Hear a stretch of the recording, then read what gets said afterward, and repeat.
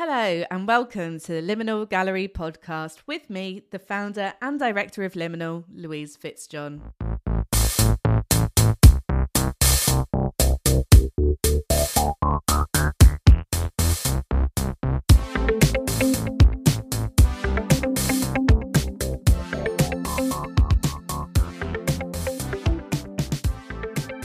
This podcast is an opportunity to speak to the contemporary artists I'm exhibiting in my Margate-based art gallery. With an exciting programme of solo and group exhibitions, hosting this podcast is a fantastic way to delve deeper into the artist's practice and to probe their innermost thoughts about their exhibitions. Liminal Gallery was founded in April 2021 and works with contemporary artists currently practicing across the UK and Ireland, showing the incredibly diverse creatives that are based here. I've been working in the art world for over a decade and I'm incredibly passionate about fully supporting the artists that I work with, and I spend most of my time trawling through social media to find artworks which blow my socks off. The artists I work with have an approach which I haven't seen before, a unique talent which spans across the mediums. I'm so excited to share these artists with you as we have in-depth conversations exploring the artists' lives and works into what makes them tick and what gets a ticking off. So I hope you'll join me both on this podcast and down in Margate, where you can see the exhibitions of these artists in person.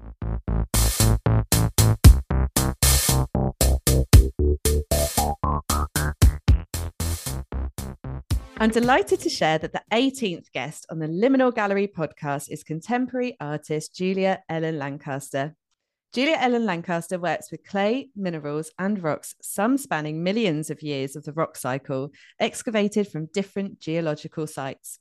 The sculptures she makes include salvaged detritus and fragments rejected from previous incarnations, reused and reassembled. The materials chosen offer a connection to the past, marking and capturing a sense of embedded time. Many of her works are fired to extreme heat, often repeatedly, to create forms that investigate the relationship between humans and the landscape, seen as connected and interchangeable. Some works are, however, left unfired, risking their eventual swifter demise. In doing so, these works only exist as a digital footprint, their beauty residing in their temporary status, their instability and their transience, so challenging us to find beauty in the different, the unrecognisable and the impermanent. Julia and I met in Liminal Gallery and she shared her Instagram account with me, but I realised I was already following her. Her often organic-looking forms are both familiar and alien, often miraculously defying gravity. Her experimental use of glazes give a rich and tactile texture which are endlessly alluring. This is ceramics, but not as you know it, as she employs play and trial and error to create unique and new ways of technicality. Julia Ellen Lancaster graduated from an MA Environmental Media at the Royal College of Art. Following a short time spent in Tokyo, she was selected to undertake a residency in St Ives, UK in 2020 as part of the Bernard Leach and Shoji Hamada Pottery Centenary celebrations in partnership with Porthmere Studios. In 2021, she was awarded a residency with Leach Pottery. She currently teaches in a professional ceramics studio in the Southeast Coast, as well as teaching drawing at the Art Academy in London. Since 2022, Lancaster has also run a series of seminars, Clay in Conversation, in partnership with Ceramic Research Centre at the University of Westminster. Julia Ellen Lancaster, thank you so much for joining me today. Hi, thank you very much for having me, Louise. Thanks.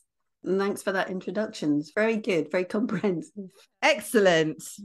In your intro, I mentioned that you dig your own clay, which is so fascinating. How did you start this process? How do you find your digging spots? And how can you tell good quality clay? Yeah, I guess I really started digging clay, or it was initiated by affordability of making work, using materials that are affordable and that you can find yourself. Also, I've always loved playing with mud and getting my getting my hands dirty, and being in a landscape is a place where I feel very comfortable. And I was thinking about ways to make work from a clay that I could source with my own hands. And I really discovered it wasn't so hard to find clay. I mean, of course, in London, the entire city is built on clay. So you only have to walk down the road and find some kind of excavation work going on, of which, of course, in London, there is a lot.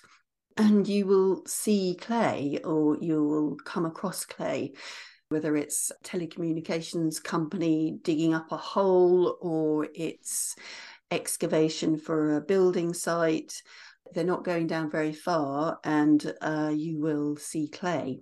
Elsewhere, it's a case of really looking at geological maps and simply, when you're out in the landscape and really taking notice of the place where you are, and there are some places that you're more likely to find it, such as near rivers or maybe along the coastline where it's been exposed due to erosion.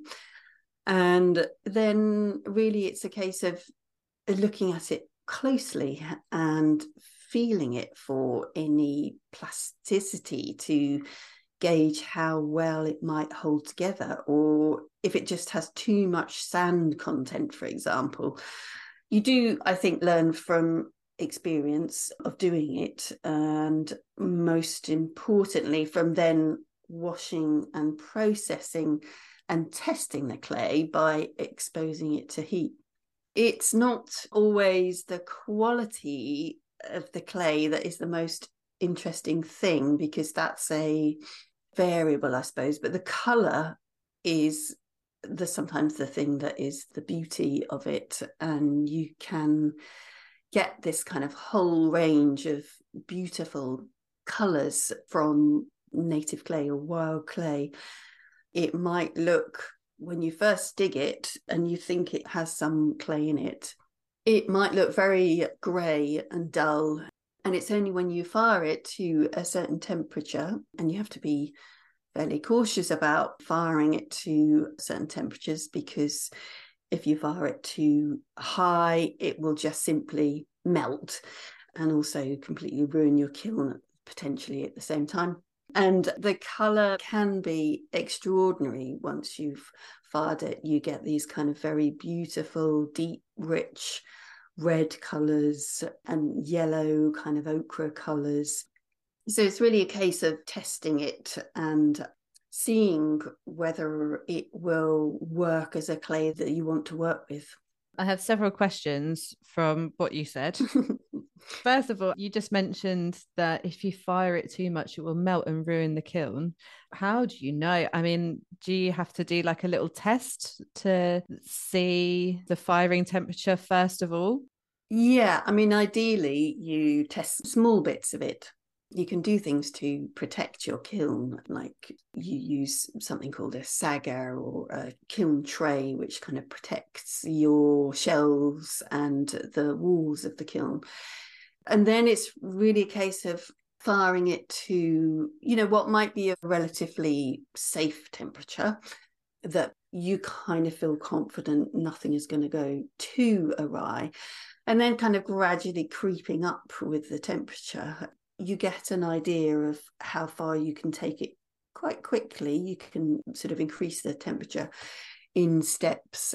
But if, it's difficult if you don't really want to be doing that in a big kiln, because you don't really want to be firing a big kiln for lots of small pieces that don't fill the kiln, because you are then wasting electricity and cost of, firing a kiln. So yeah, so it's quite a kind of lengthy process, but it is something that you learn from experience. You can gauge, or you can get an idea of how much of a clay content the material has, and how well it will perform.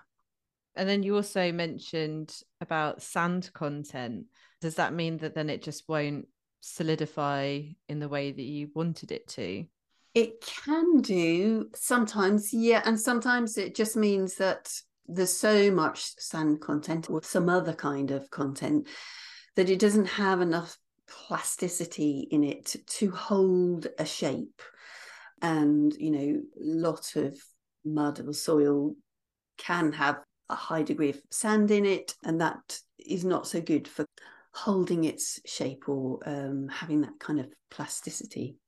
And when I came over to your lovely home studio, you're incredibly organized. Like everything is properly labeled. And so I guess like all of your different clays, is that a really important part of your practice, is keeping everything organized so you know exactly how long you have to fire certain things, certain clays, and how they can work in a kiln?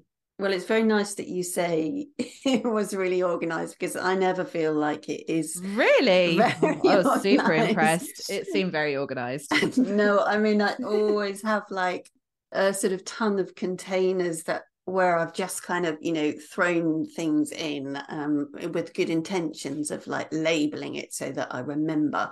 And, you know, then I forget, or I'm busy and I forget to do that for a while. And then I have to go back and really sort of rack my brains to remember where I dug it or what it was, you know. But it is fairly important, yes, because, well, I guess partly just recording, you know, where something's come from. Also, just to be able to go back to it when you want to use it again, and have some idea when you are then testing it of the results that you're getting, you know, trying to record those results as well, and keeping some order to that is really helpful when you want to make things and you just can't remember. Well, I can't remember everything and all the different materials that you might use or that you might be working with. You can't remember that just off the top of your head. So labeling does become quite important. But I have a shed full, even beyond my studio, of containers that have particles in or minerals in, and they might be things that I won't look at for quite a long time, but I know that I want to just keep them and I want to remember where they've come from. So yeah, just get a bit strange. And then at the beginning of your answer, you said about excavation sites, and you kind of, especially in London, collect clay. How do you negotiate that? Are they quite receptive and open to that? Yeah, somebody was asking me that very recently because they wanted to do something similar, and I was saying, and this is what I've done, and obviously it doesn't always work, that if you do come across a site or somewhere that, you know, a hole that's being dug, quite often I will just get chatting to people who are digging the hole. And if you explain to them, you know, what you're doing and who you are and why you would quite like a little bit, and I'm not talking about like, you know, a wheelbarrow full. I'm sort of saying, you know, can I just take a trowel full to take away and test? Then there's usually a positive response. Obviously, some people do give you a funny look and think you're slightly odd, but most of the time, actually, people are really interested. And what is sometimes nice is they start telling you about the area because they know it. Certainly when I was doing my residency at the Anchor Studio in Newlyn in Cornwall, it was really nice because I had an open studio one day and lots of people came to see me, and because they'd obviously taken some time to sort of look at what I was interested in and look at my website or, you know, learn a little bit about me, they were bringing me samples in just little plastic bags, samples of clay from their back garden, from their allotments. And I really loved that because they would tell me the sort of associated story behind, you know, the place where this clay came from, or they weren't sure if it was clay, but they thought it was clay, and so they were kind of bringing it to me to sort of, you know, verify whether it was clay or not. But that was so nice because it was just such a brilliant way of talking to people about my practice and about art in general, and just learning a lot more about some of the local people there and the surrounding community. So it's a great material to kind of initiate, conversations with people. I'm amazed that you can find clay around Thanet as well, because it's all chalk, isn't it? So do you tend to go towards the coastal line? Yeah, a lot of people say that, and people assume that, it's just chalk. It's just chalk in Thanet and nothing Yeah. else. And that's, just simply not the case. If you walk along the coastline and, sadly, there's a lot of erosion obviously going on, but you can see quite visibly the lines of strata and the sort of geological strata that shows the different makeup of the ground beneath our feet, and sometimes you can see seams of clay. And so the coastline, riverbeds, but also there's quite a few woods around Thanet that have clay, that you can find clay in. So it's not difficult. There's some very beautiful clay that I've dug from Samphire Hoe, and that turned out to be a really, really lovely clay to work with. Very soft and lots of plasticity. So, yeah, it's quite surprising. It really is. And so lovely. I mean, it must just be so satisfying. Like you say, using your hands, digging it up, and then taking it home and experimenting. I mean, what an exciting experience to have. Yeah, I mean, I enjoy that part of it. I think, as I say, I've kind of always enjoyed just being in the landscape and, picking up rocks and things and just taking them home and looking at them more closely to see the makeup of them. And it is fascinating, because quite often these are minerals or rocks that have acquired the way they look now is as a result of like having been sat within a rock face for like hundreds, millions of years. And so what you're potentially looking at is time captured in those particles, which for me is really fascinating. I don't solely use my own dug clay because it is quite a lengthy process processing it to make it workable. So I use other clays as well that have been processed already and make it slightly easier to use. And when I'm digging clay, I'm only taking as much as I need. I don't take great big amounts. That's something that I say to people who want to do it. Just take what you need, not great big amounts that are going to disturb the surface too much or have an impact on the environment in terms of where you're digging the surrounding landscape. So yeah, just being kind of conscientious of that.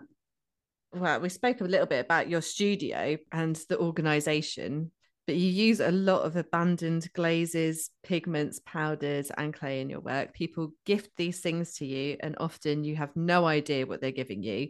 You then experiment with them to work out what they are, and you go on to use them in your work. And I just love the transient nature of this, that each of them has a very limited lifespan. Does this make you overly precious about them, or do you use them quite freely? Yes, there is something very satisfying about receiving what other people abandon as waste and turning it into something. I do love the alchemy involved in working out what the materials are and what they might do or how they might work. It is exciting. I am a bit of a nerd in that sense. And I love the fact that other people think it's better to sort of pass them on to someone like me rather than just throw it away. I mean, yes, it does mean that sometimes I might seemingly spend a disproportionate amount of time working out what something is when it's only a very small amount. But I also like that idea of valuing something no matter how much it might be in quantity. I mean, I also learn a great deal from doing that. And it means I have to take care and pay attention And because there's an element of risk in this, before I've even begun to make work with it, I could get it wrong. And something I think is clay turns out to be some kind of glaze, again, that could seriously damage my kiln. So, yes, they can turn out to be precious. I guess both because they do something that potentially works really beautifully, like a particular texture or a particular glassiness, but also because I don't have the information to replicate them. So I know I will only be able to use them maybe even only once or twice, making work that will then never be repeated.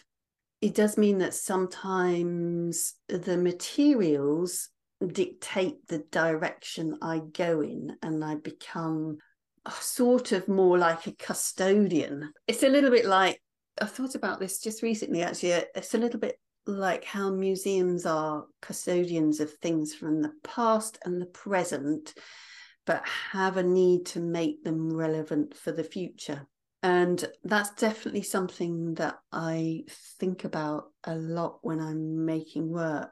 And the fact that it might only be a very small quantity of something, and the choices that I'm making and the decisions that I'm making in using that particular or that bit of material, or whether it's a clay or a glaze.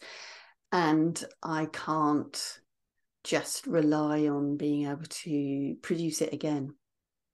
So yeah, it's something that I'm really interested in.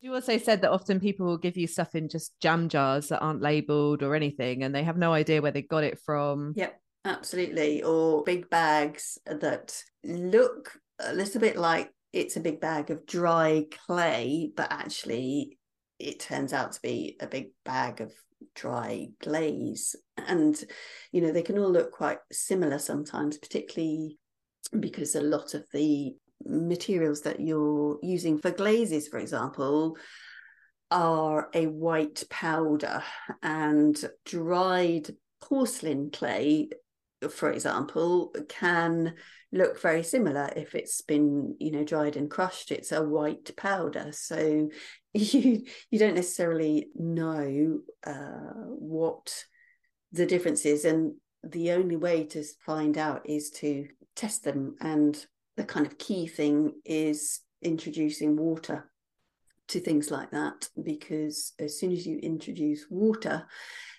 it starts to react or break down, and you then begin to kind of get a clue as to whether actually this is a clay or it's a glaze. So yeah, I'm by no means an expert in the chemistry side of things, so I've had to just kind of learn as I go along, and hope for the best sometimes. Well, I think that leads me very nicely on to my next question. You're really interested in the Japanese concept of motonai, which means the avoidance of waste. And this came about after your residency in Japan. Can you explain the concept in a bit more detail and how you meld it into your practice?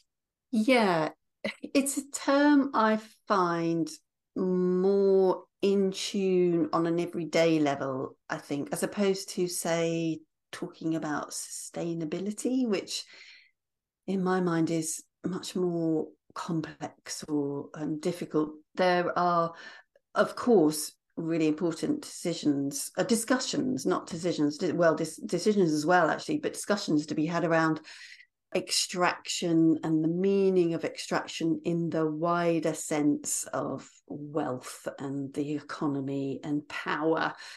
But motonai is a much more accessible concept and really applies to everyday and everything. And it's part of the culture of Japanese lifestyle.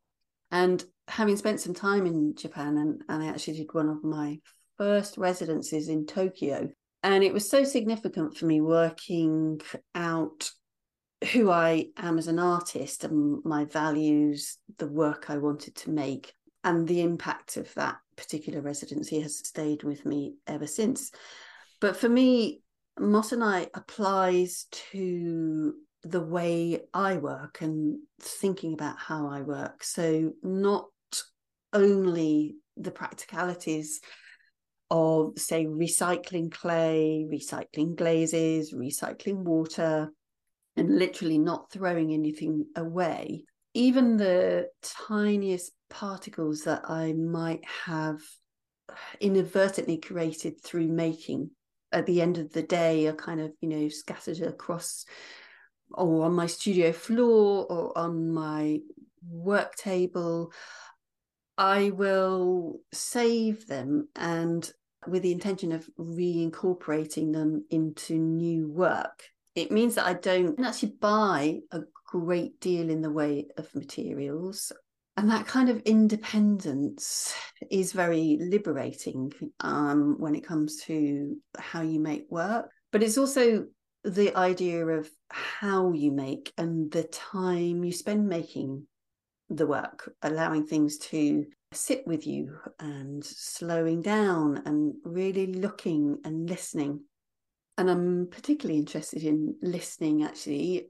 We tend not to be very good at listening. At school, we're taught to read and write and even how to talk, but we're not always taught how to listen to others, to listen to other points of view, to appreciate or recognize uncertainty. I mean, I don't want to get too philosophical, but we tend to put great stock in certainty, and maybe because we need or we want reassurance sometimes, but we experience a lot of certainty from a hierarchical structure to the point of it being dogmatic, whereas uncertainty, I think, can be a much more creative state of being. It really enables us to see another point of view. It enables us to imagine things or better ways of doing things. And embracing that uncertainty is okay. And that's something that I really try and incorporate in my work and the way that I work and what I'm thinking about. That it's okay to be uncertain about things and to try things that you potentially think aren't going to work, and that's fine. I really love that concept. So you said that you even use the dust particles, because on some of your artworks there's like a fine sprinkling almost. Is that where you would use that? Yeah, sometimes. So I am sometimes, yes, kind of saving those small fragments and then reintroducing them to a piece of work that I am making. And I'm using different processes to do that.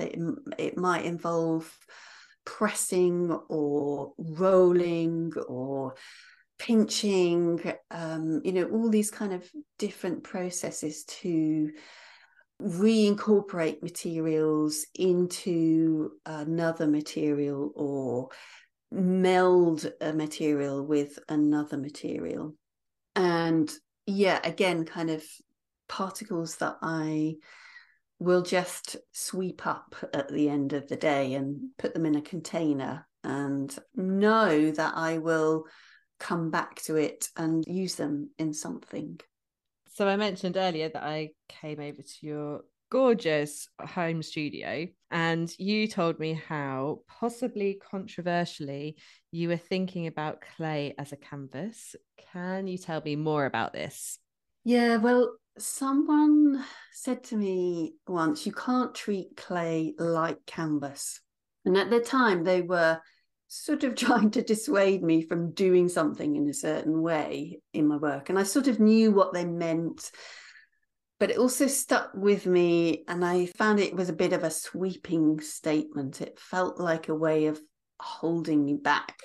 And it really made me think about the time when I was working with a really, really great mental health trust in East London. And I was there all through the entirety of the pandemic, where I was supporting individuals who were themselves incredibly creative and also were living with mental health challenges. And what I learned was the way people are disadvantaged by others' perception of them, telling them they can't do something. And what we did from within that trust was turn that around and focus on the whys of someone believing they couldn't do something. I think it really made me question every time someone says you can't do something, asking the question why, what's stopping you. And I'm not talking about some kind of radical skepticism. I'm more interested in how it makes you feel. And I spoke with friends who are artists and specifically painters using canvas, asking them what thoughts they had about a blank canvas.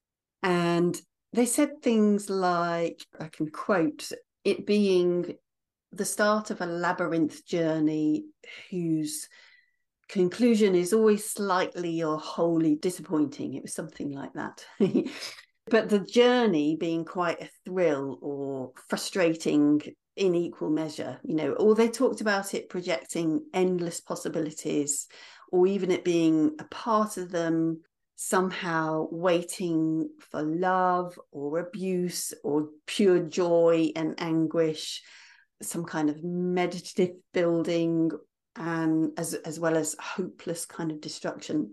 And it was fascinating to me that they all talked about feelings as opposed to the technicalities of a blank canvas.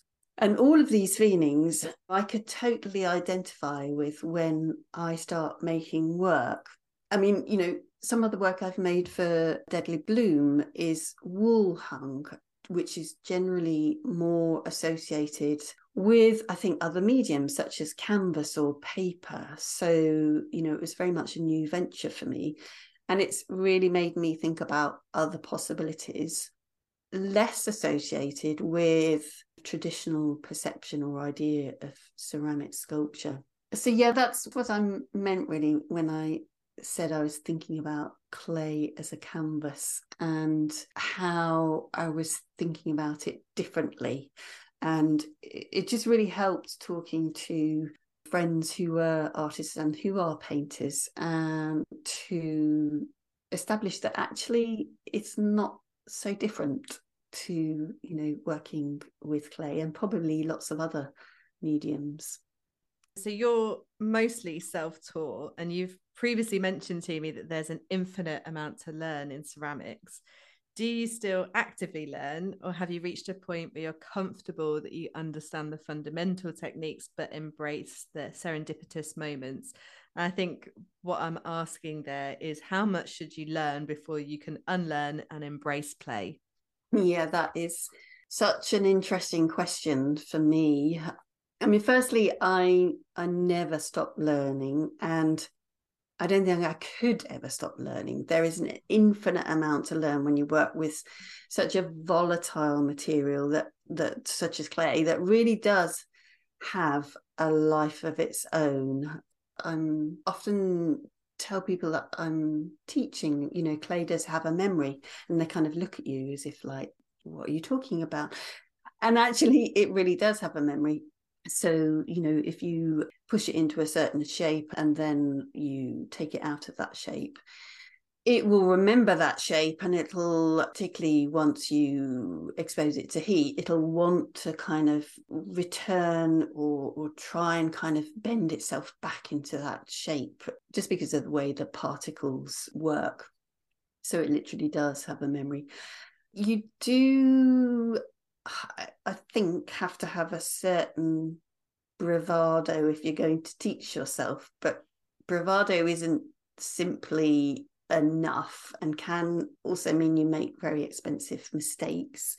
But yes, I probably do understand the fundamentals now, to some extent at least, but things change all the time. There are a great many variables, perhaps particularly with the way I work, where I'm taking a lot of risks, and materials change and evolve as resources run out as well. So asking that question, how much should you learn before you can unlearn and embrace play is so pertinent, because it's actually much harder to unlearn something and return to some kind of state of naivety or blissful ignorance, you might say. With ceramics, there is a lot of things that can go wrong, and you don't always have control. Maybe unlike some other mediums, you can't always correct what might seem to be a technical area. There is a lot of serendipity in working with clay. And when those moments do occur, it can be so thrilling, even if it may only be you that understands why. So, yeah, it's a really kind of pertinent question that I'm grappling with at the moment, I think, in terms of how much do you lose in the way that you work if you learn much more of the kind of technical side of things. You do need that to a certain extent, but undoubtedly I think it changes the way that you work, perhaps. Yeah, I don't know, what's your space? Because you are incredibly experimental. I mean, with your batch, you often use things you have no idea how they're going to come out. Some of the works in Deadly Bloom, you weren't sure how they were going to turn out, if it was even going to work. And I remember when we first started talking about your show, you said, right, I'm going to try some things and I just don't know if they'll survive. But then you've also got that kind of real playful aspect. And I guess you have to put it in the kiln and you've kind of lost control of it, haven't you? Whatever happens in the kiln happens. Yeah, exactly. There is that point where if you are introducing, it to the kiln, because of course you don't necessarily have to, but if you are, you can't keep opening the kiln door and seeing what's happening, because you're talking about temperatures that are 1200 degrees centigrade. So Bit hot. it was a little bit hot, yes. So you've done everything that you can do up to that point, and then you're putting it in the kiln, you're firing it in the kiln, and there is that, again, that degree of uncertainty which you don't have any control over. And this is obviously specific to me, but like thinking about the work that I made for Liminal, some of the work was for the wall, which I haven't done before. So other people who are perhaps way more experienced than me would have approached that in a different way, or wouldn't see it as such a kind of challenge. But for me, it was a new thing to try and a new challenge. So I didn't have that certainty of how things were going to work. I love that. Well, thank goodness you do, Louise. I know. When you're working with, say, a painter, you know that the canvas is going to fit on the wall quite easily. As long as it can fit through the door, we're okay. Yeah. But yeah, like you say, when you're working on wall base for the first time, then there's 100 more technicalities that you have to think of. How is it going to sit on the wall? How's it even going to be attached to the wall? Yeah, exactly. Yeah, somebody at the private view did suggest Velcro Oh my to God. me next time. No. And when I was explaining actually the way more complicated system that I had, incorporated to actually fix those pieces to the wall, I was like, yeah, okay, Velcro next time. I don't think so. With breakable things, no Velcro would ever be strong enough to put my mind at ease. I don't think so. Oh, that would just set my nerves on edge. I think they were being a little bit cheeky. How much of your work is planned? Because I know you work quite intuitively, but do you have a starting point, and how often does that go off track? I don't tend to sketch things in advance, because that would feel like I'm then simply trying to reproduce something that is 2D, or that has kind of begun as 2D, and transform it into something that is 3D. But I think, sketching with the materials as I use them, and that tends to be the starting point. I do sometimes have a very clear set of images in my head, but nearly always those images evolve as I go along, or when I introduce a new material, and completely, it completely changes. A lot of my work is made over quite a long period of time, and sometimes goes through countless iterations, building up and then removing or even taking away. And there is this kind of dynamic tension between destruction and resolution almost. And always I'm pushing the work to the edge at the same time as being led by it. So there is this kind of constant battle. I do let pieces grow over, as I say, quite a long period, continually transforming, and sometimes even abandoning them for a while. And there are certainly works that I have started and they've reached a point, and then I have put them, somewhere to the back of my studio, and knowing that I will return to them, but it might not be even as long as like a year later that I will return to that piece of work. And suddenly it will become, now I know what I'm going to do, how am I going to continue with this piece of work, or it will just feel right to return to that piece of work and use something different with it. I talk a lot about freeing my mind from the kind of constraints of, say, a harmony or a correctness, which allows me to create without inhibition. But at the same time, my work is knowingly flawed and very typically corrupted and imperfect. So there's a lot going on there in terms of, in my head, I suppose, thinking about a piece of work and what happens to it. So my starting point is quite often, I'm just, again, kind of playing with materials in my hands. I'm maybe thinking about an idea, or I'm thinking about something that I've observed, or something that I've learned, or even a conversation that I've had with somebody. And then, I will start kind of sketching with the material in my hand. So it's very immediate. It's amazing that you can go back to a work up to a year later. That must be quite satisfying, that at that time you didn't really know where to take it, and then time passes, different things are happening in the world, in your life, in other people's lives, and then all of a sudden things just click into place. Yeah, no, you're right. It is like a lot can happen in that time, a lot of external factors. It is absolutely that sometimes a case of returning to a piece of work and thinking, right, now is the time for this piece of work. This feels like the right time. I do think your forms have a strong sense of life to them. They're organic, otherworldly, and alien, but somehow familiar. Often they look like they could scuttle across the room, especially the works in Deadly Bloom, patiently waiting for our eyes to leave them before they make their move. Would you consider your works figurative, abstract, or something else? Ooh, that's a tricky one.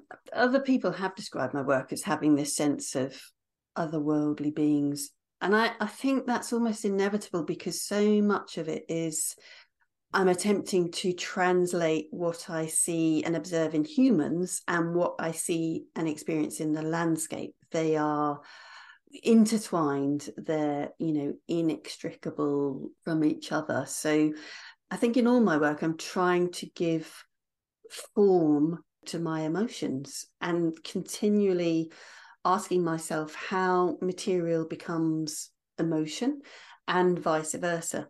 It's not figurative, but it could be informed by what we understand to be the necessities of figurative observation. And it's not purely abstract in the sense that I'm making aesthetic decisions based purely on form or colour and how they go together. I think it is, however, totally informed by the materiality of its composition. I guess if it's anything, you could call it, I think I've just made this up now, feeling work. Yes. I'll take it. I can't really, figurative work and abstract work certainly are things that I reference and look at, but it's not quite either of those. It is very much, and I can only really describe it as like feeling work. So I don't know if that makes any sense.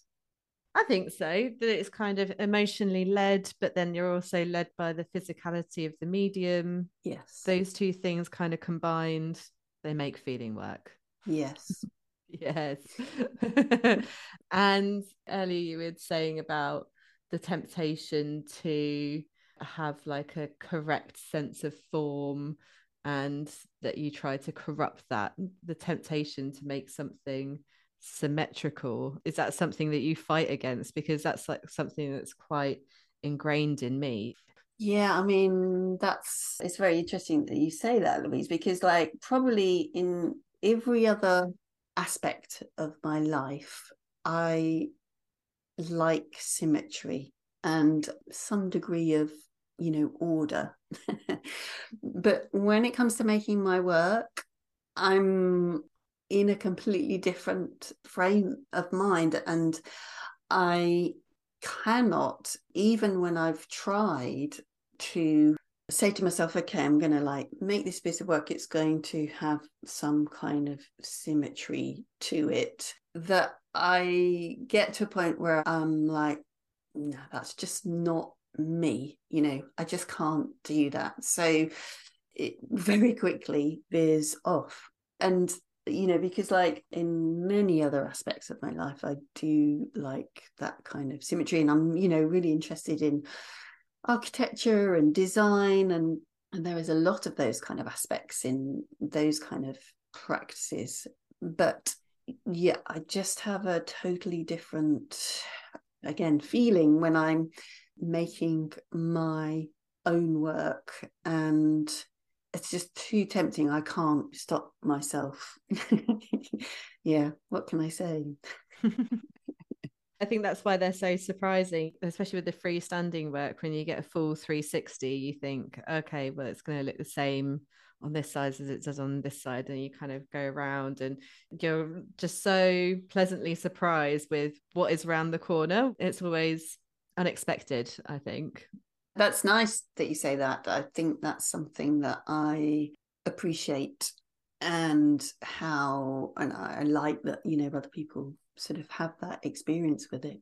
In Deadly Bloom, there's a wall piece which acts as a living sculpture called Reef. You've used a colorant which will naturally change over time. I haven't seen this used in ceramics before. So, can you tell me more about this idea, how it came to be, and whether you know the intricacies of it, for example, how quickly it's going to fade and what it will fade to? Yeah, so it is something that I wanted to try because for me, it represents a new way of thinking and working with clay.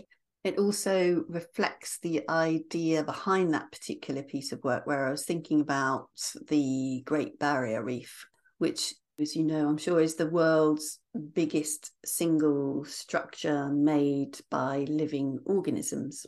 The Barrier Reef is composed and built of billions of tiny organisms. We probably haven't got time to go into that too much, but coral bleaching describes the natural process where corals lose their vibrant colours and turn white. And it happens when corals are under stress because of some kind of environmental disturbance. And it's usually, triggered by things like heat stress caused by rising water temperatures and radiation. I mean, there are other factors where it can occur as well. And during the environment, that kind of stress, the corals kind of eject the algae which live inside them and give them their colour. When the algae leaves, it becomes transparent. So the coral's tissues become transparent, which in effect is exposing their white skeleton and making them appear bleached. And I am thinking about this process, this phenomena, as an analogy to human state of being, the relationship humans have with nature, as well as the relationships humans have with each other, when perhaps a mutually symbiotic relationship can become parasitic and one party benefits while the other is harmed. So there's this kind of eternal shifting of power. I'm also exploring the idea, I think, that viewers of the work have a slightly different experience. And I've done this before where I've shown work where things have been altered over the period of the exhibition. So somebody coming and seeing it on one day will see a slightly different version, a slightly different iteration of it if they come on another day.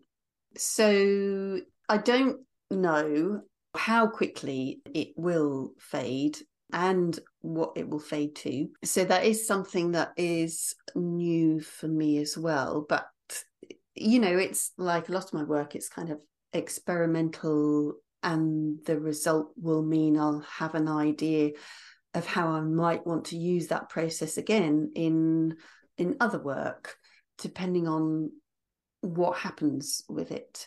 So I did a few tests with it, but not to the scale that it is at Liminal. So I don't know for certain what the end result will be and how quickly. But I'm okay with that. Me too. I love that. Good. I love the experimental nature of your practice anyway, but then I feel like this is taking it to another level where we just don't know. We don't know what's going to happen, don't know how it's going to change, how quickly. I mean, there's so many different variables. I don't get direct sunlight into the gallery, but then it is very bright because it's got very big windows. Whether that will slow it down, speed it up, who knows? But I think that's really exciting. And like you say, that you can come and see it on the opening night and it's one color. You can come and see it on the day that it closes at the end of October and it will be a totally different color. It might be. Potentially. Yeah. Which is so exciting. But it's not the whole thing. There's certain sections that are unfired and those are the bits that will potentially change. Exactly. Yes. I am very excited to have an exclusive, a Liminal Gallery podcast exclusive, because you have given me permission to announce that you are going to be artist in residence at a museum next year. And you also have an incredible overseas residency coming up too. Are you allowed to divulge any details at this time? I can't say too much about them just yet, but at the museum, I am planning lots of projects over the 12-month period when I will be with them, including making a site-specific permanent piece of work, also curating a sculpture trail, which I'm particularly excited about, and also potentially bringing in other artists to work with the museum, partly as part of a knowledge sharing intention and also responding to the collections. I mean, I love working with museums and having the opportunity to, I guess, externalize through the many forms of clay the rich creative resource that museums represent is something that I am very, very keen on. And the residency overseas, yes, it's an extraordinary opportunity for me, which will involve me hopefully immersing myself in a different landscape, somewhere I've always wanted to spend time, and having a studio to work in with access to workshop facilities. I will be doing some teaching as well, which is great because that challenges me to learn new things. And of course, I'm hoping to try out some new things in the way I work. I'm a great believer of, you know, if you have these opportunities, there's absolutely no point in going and doing them and you are just making the same work that you could make in your studio where you're based, what's the point of going somewhere where you get a new experience if you're going to do that? So it's, definitely an opportunity to try out new things in the way that I work. So I'm really excited. I can't wait for both these things. It is going to be a busy year. I was just going to say, so the residency is next year. Yes. God, yeah, you are going to have a busy year. Yes. Yes. You kind of mentioned earlier that you were really interested in museums anyway, in the way that they are custodians of the past and the present, but then also making that relevant for the future. So that's really typical of your work as well. I feel like you're kind of combining lots of time frames, especially when you were saying about digging up clay, and that's a particular moment in time. And it just works with your practice so well, doesn't it? Yes, I think so. And we'll see. There are lots of projects that I'm planning with them. So, yeah, it'll be really exciting. Fine. I will share details when I'm allowed to. Yeah, me too. Great.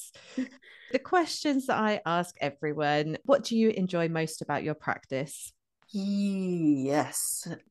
Well, making work takes time and concentration and patience, and you can spend a great deal of time doing what you might call the background work, a bit like building a bridge or a house that requires engineering to make it stand up and do the thing it's supposed to do the thing you need it to do, when actually you're so eager to get to the point when you can start to think about the additions or the detail you're going to incorporate to make that bridge or house have something to say.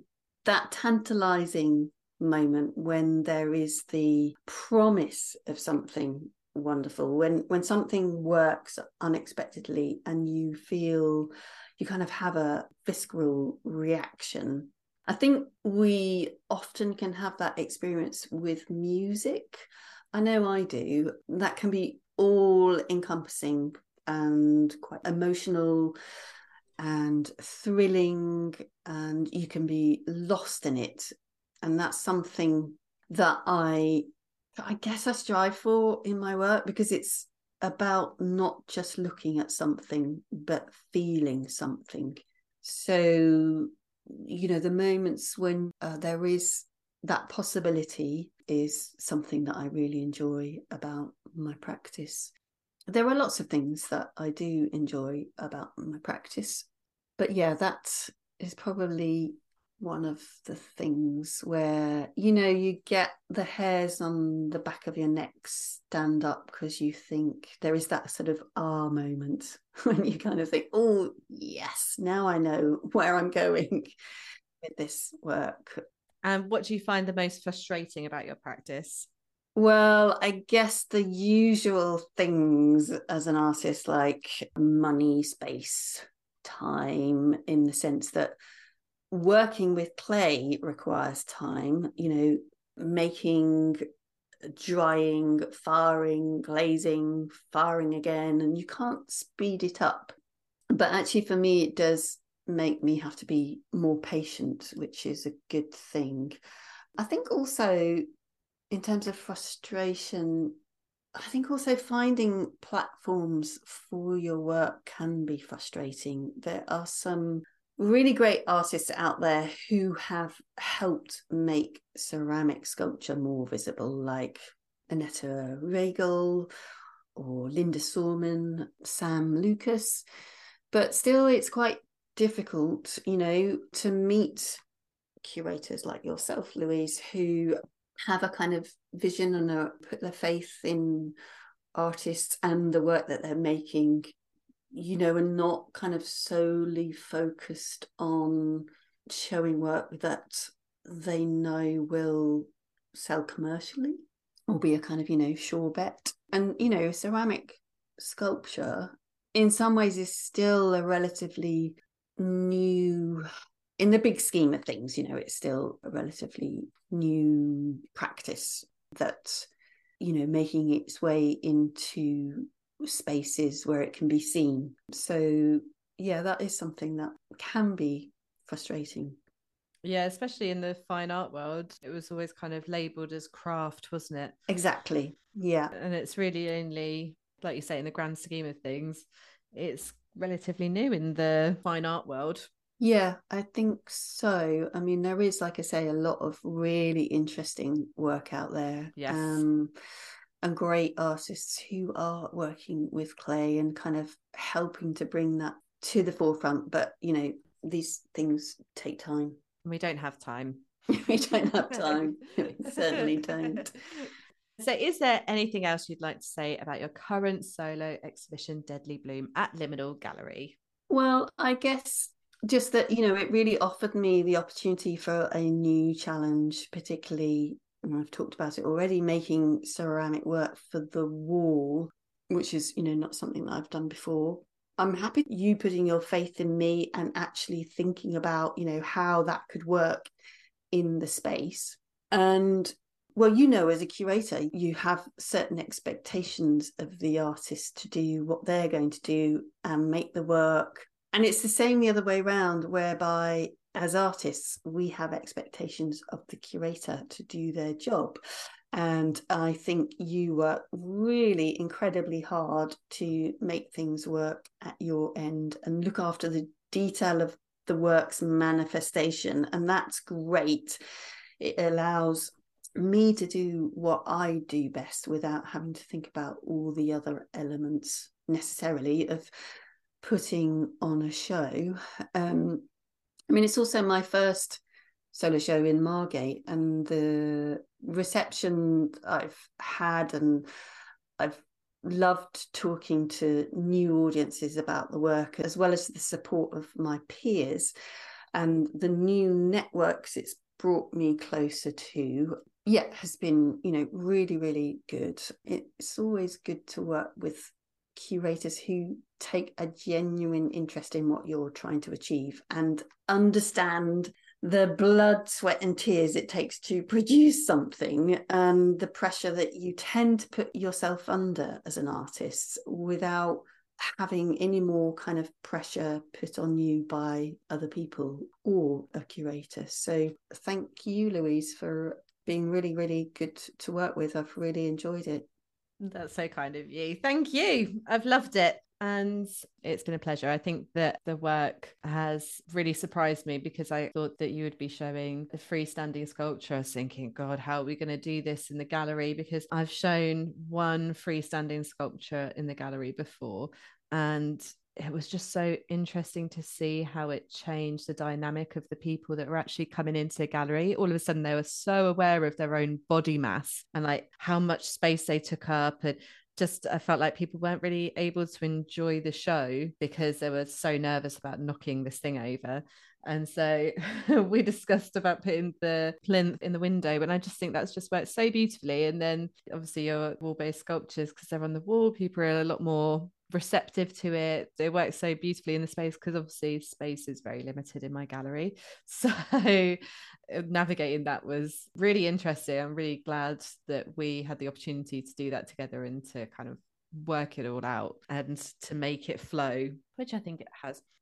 And we haven't spoken about your paleontologist trees.